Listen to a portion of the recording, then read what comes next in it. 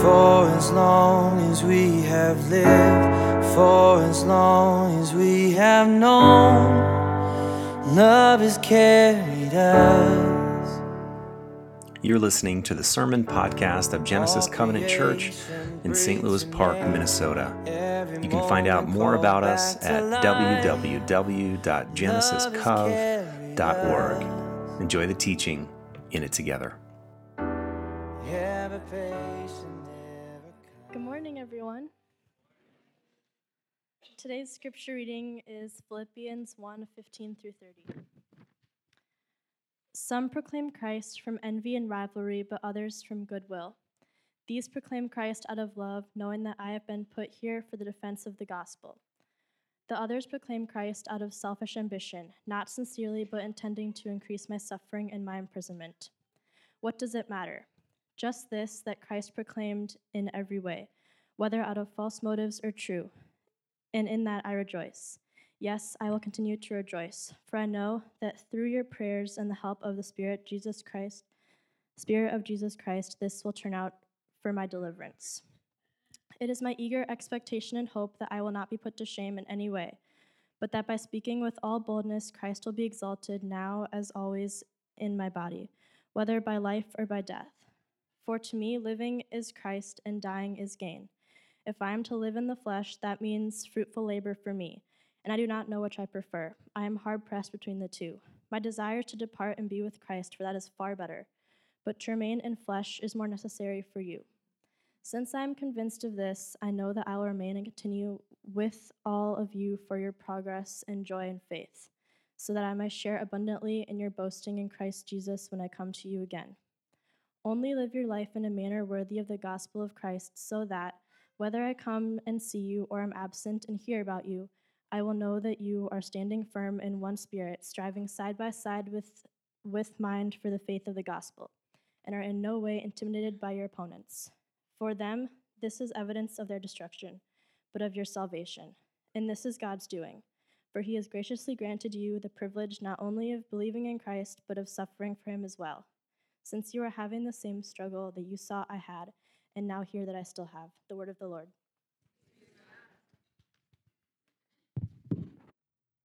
Abby, great job. Give it up for Abby.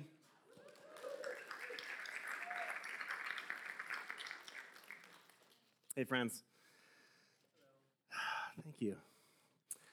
So, 15 or 16 verses. There's so many different directions we could go. Paul, amazing church planter, used to love God but hate Christians, which I know that describes some of you, perhaps.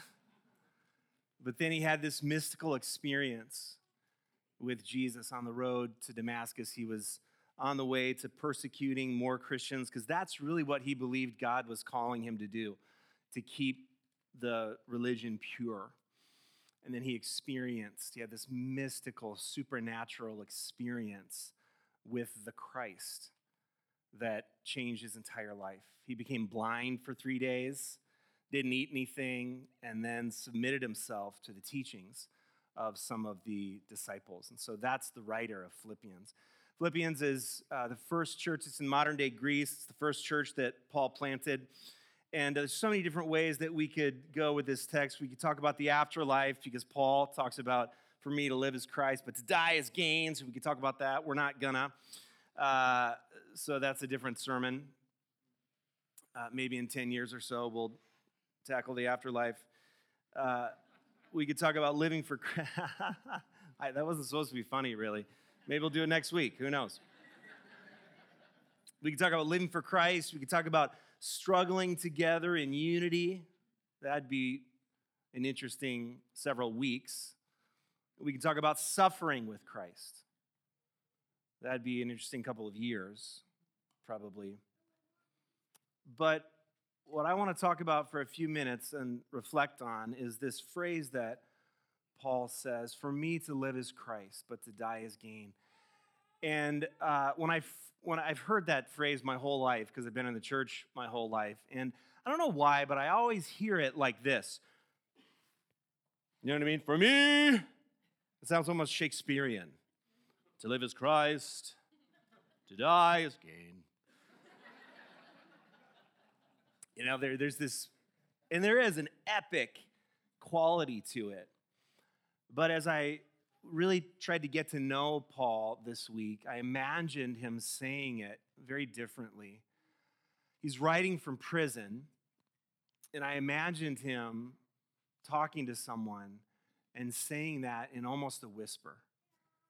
You know, like, for me, really, to live is to experience Christ.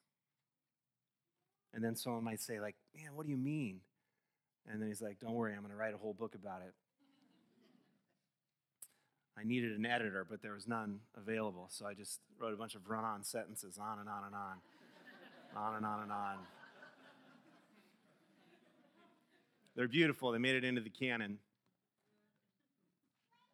For me to live is Christ. And so my question, as I was behind my desk in my office, was how did Paul experience Christ? Not how did Paul think about Christ, or not how did Paul construct a theological concept about Christ, not even how did Paul work for, serve, or even worship the Christ, but how did he experience the Christ that led him to say, you know what, at the end of the day, for me, to live is Christ. And if you read Paul's teachings, and I joke about the run-on sentences, I mean, they really are, pretty long. But he writes about being shipwrecked. He writes about being flogged. He writes about suffering for Christ in a way that you would only do if you had an experience of Christ that was more than theology. Amen? That was more than a construct. So when I was 21, I decided to leave my rambunctious and raucous life at Gustavus Adolphus College, where I really was pretty crazy. I lived pretty crazy back then. And I decided to work at a Christian camp. And so in my first summer, my whole life changed. I mean, I met in this very mystical, supernatural way the Christ that liked me. And that's what I experienced, like in a really tangible, supernatural way. I felt liked by God. That's different from being loved by God. Because, God is love, and so it's sort of in God's job description to love you. When I say God loves you, you go like this. Maybe you don't believe it, but if I were to say, God likes you, is affectionate toward you, thinks about you, thinks you're a rascal at times, likes you. So my second summer working at camp, my first summer I was a counselor. My second summer I was on program staff, so we planned all the activities. And there was one high school week, and it was like the pinnacle of the summer. And I remember there was this staff versus high school football game. And it was being all hyped up, and so we thought it'd be really funny to print out programs, that listed the height and weight of all the players, because that's like what football does. But we listed all the high school kids as 5'1", 105 pounds.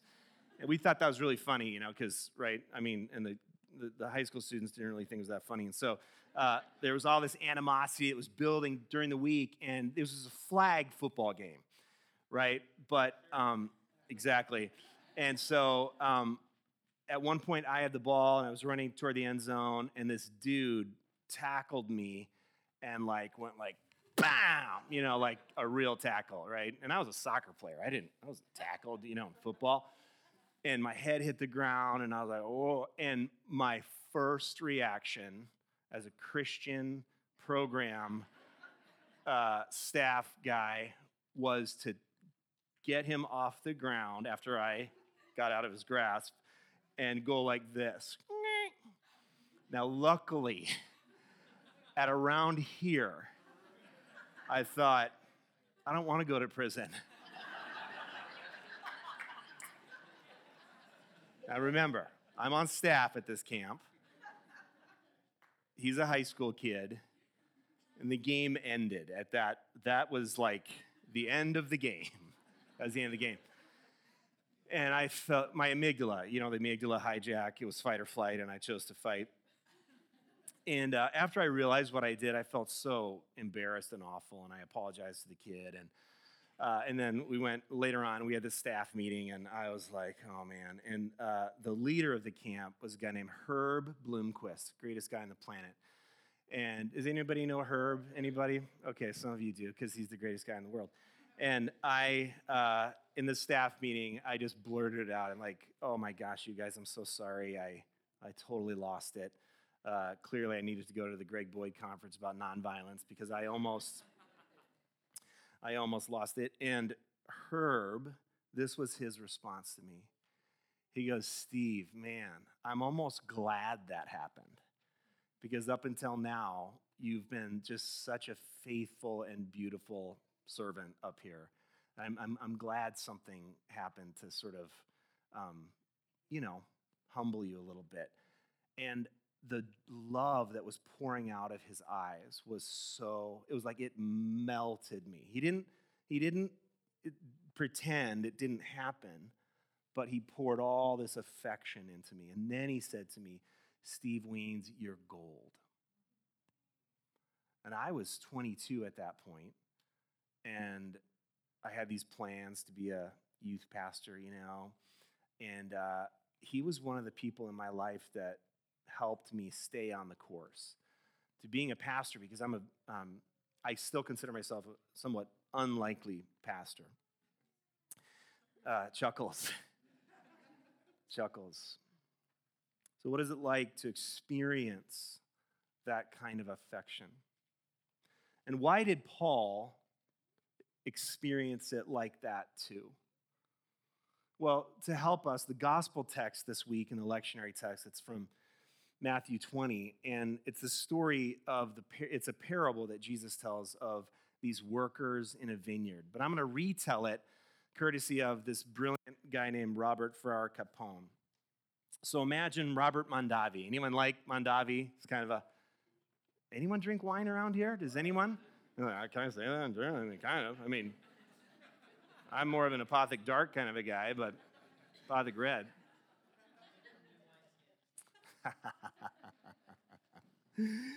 So imagine it's been a beautiful summer. It's been hot when it needed to be hot. They've got enough rain. The grapes are ready. The harvest is huge. And then the weather report comes in that it's going to be cold rain on Wednesday. And it's Saturday right now. So Mondavi and everyone else rushes down. They need to get workers to get this harvest in stat. But everybody else has the same weather report. So everyone has to decide what the wage for the day is going to be.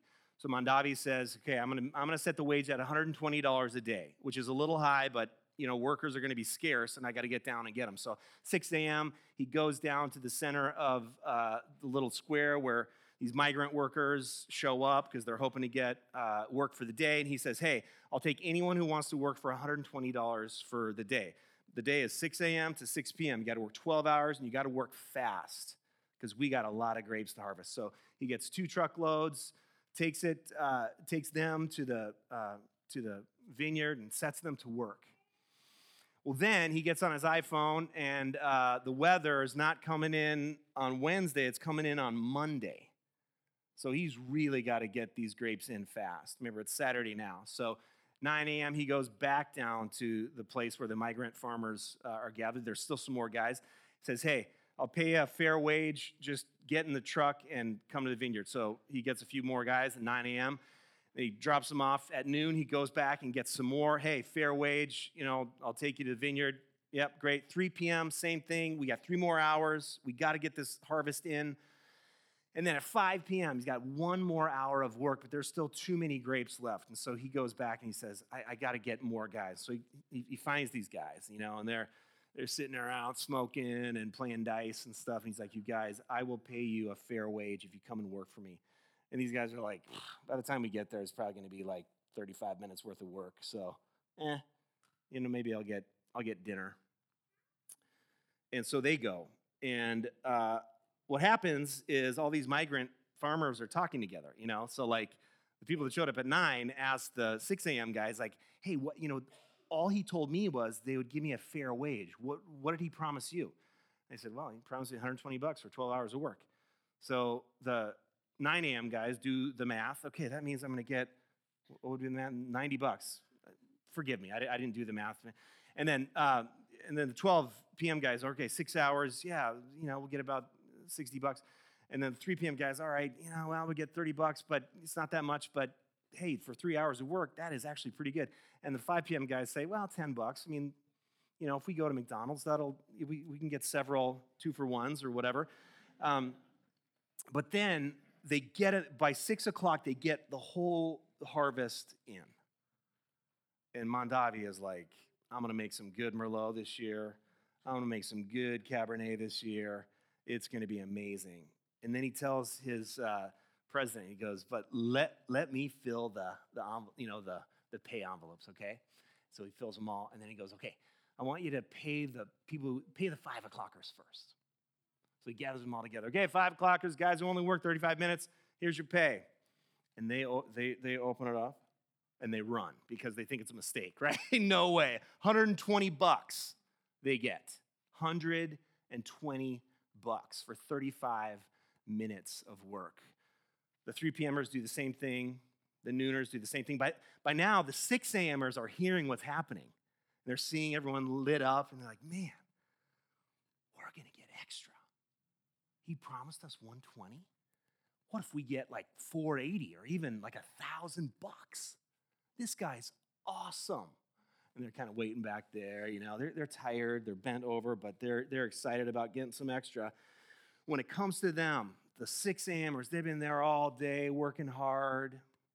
They open up their envelope and they get $120. Now, pretend this story isn't in the Bible. And you're a 6 a.m. worker. What's your reaction to Mr. Robert Mondavi? You've been cheated. What else?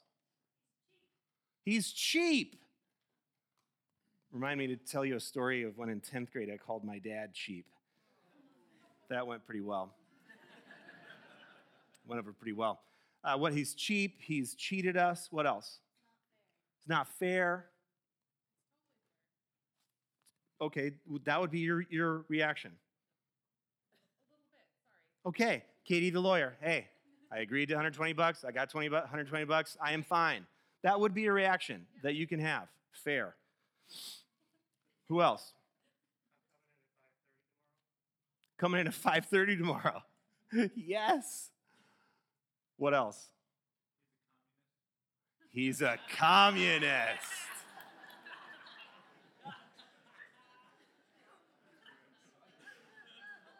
Hey, millennials, communism is a...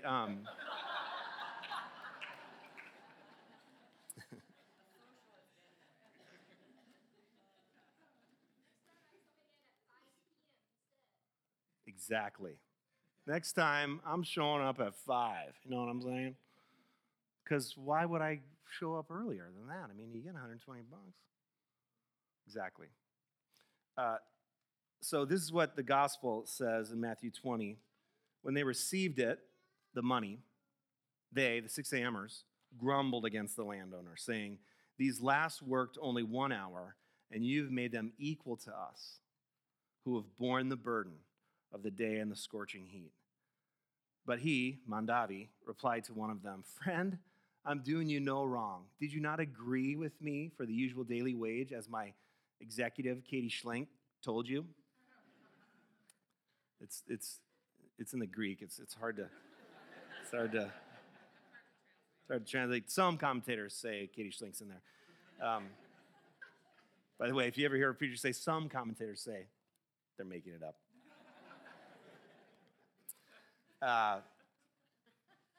And then Mondavi says, take what belongs to you and go. I chose to give this to the last, the same as I give it to you. Am I not allowed to do what I choose with what belongs to me? Or are you envious because I'm generous? Now, that text is beautiful and awful. You should be feeling all the things, all the feelings when you read that text. I think Paul always thought of himself as a 5 o'clocker when it came to Jesus. He persecuted Christians. He was a Hebrew of Hebrews. He was a rising star as a Pharisee. And there was every reason for him, for God to punish him for killing his children.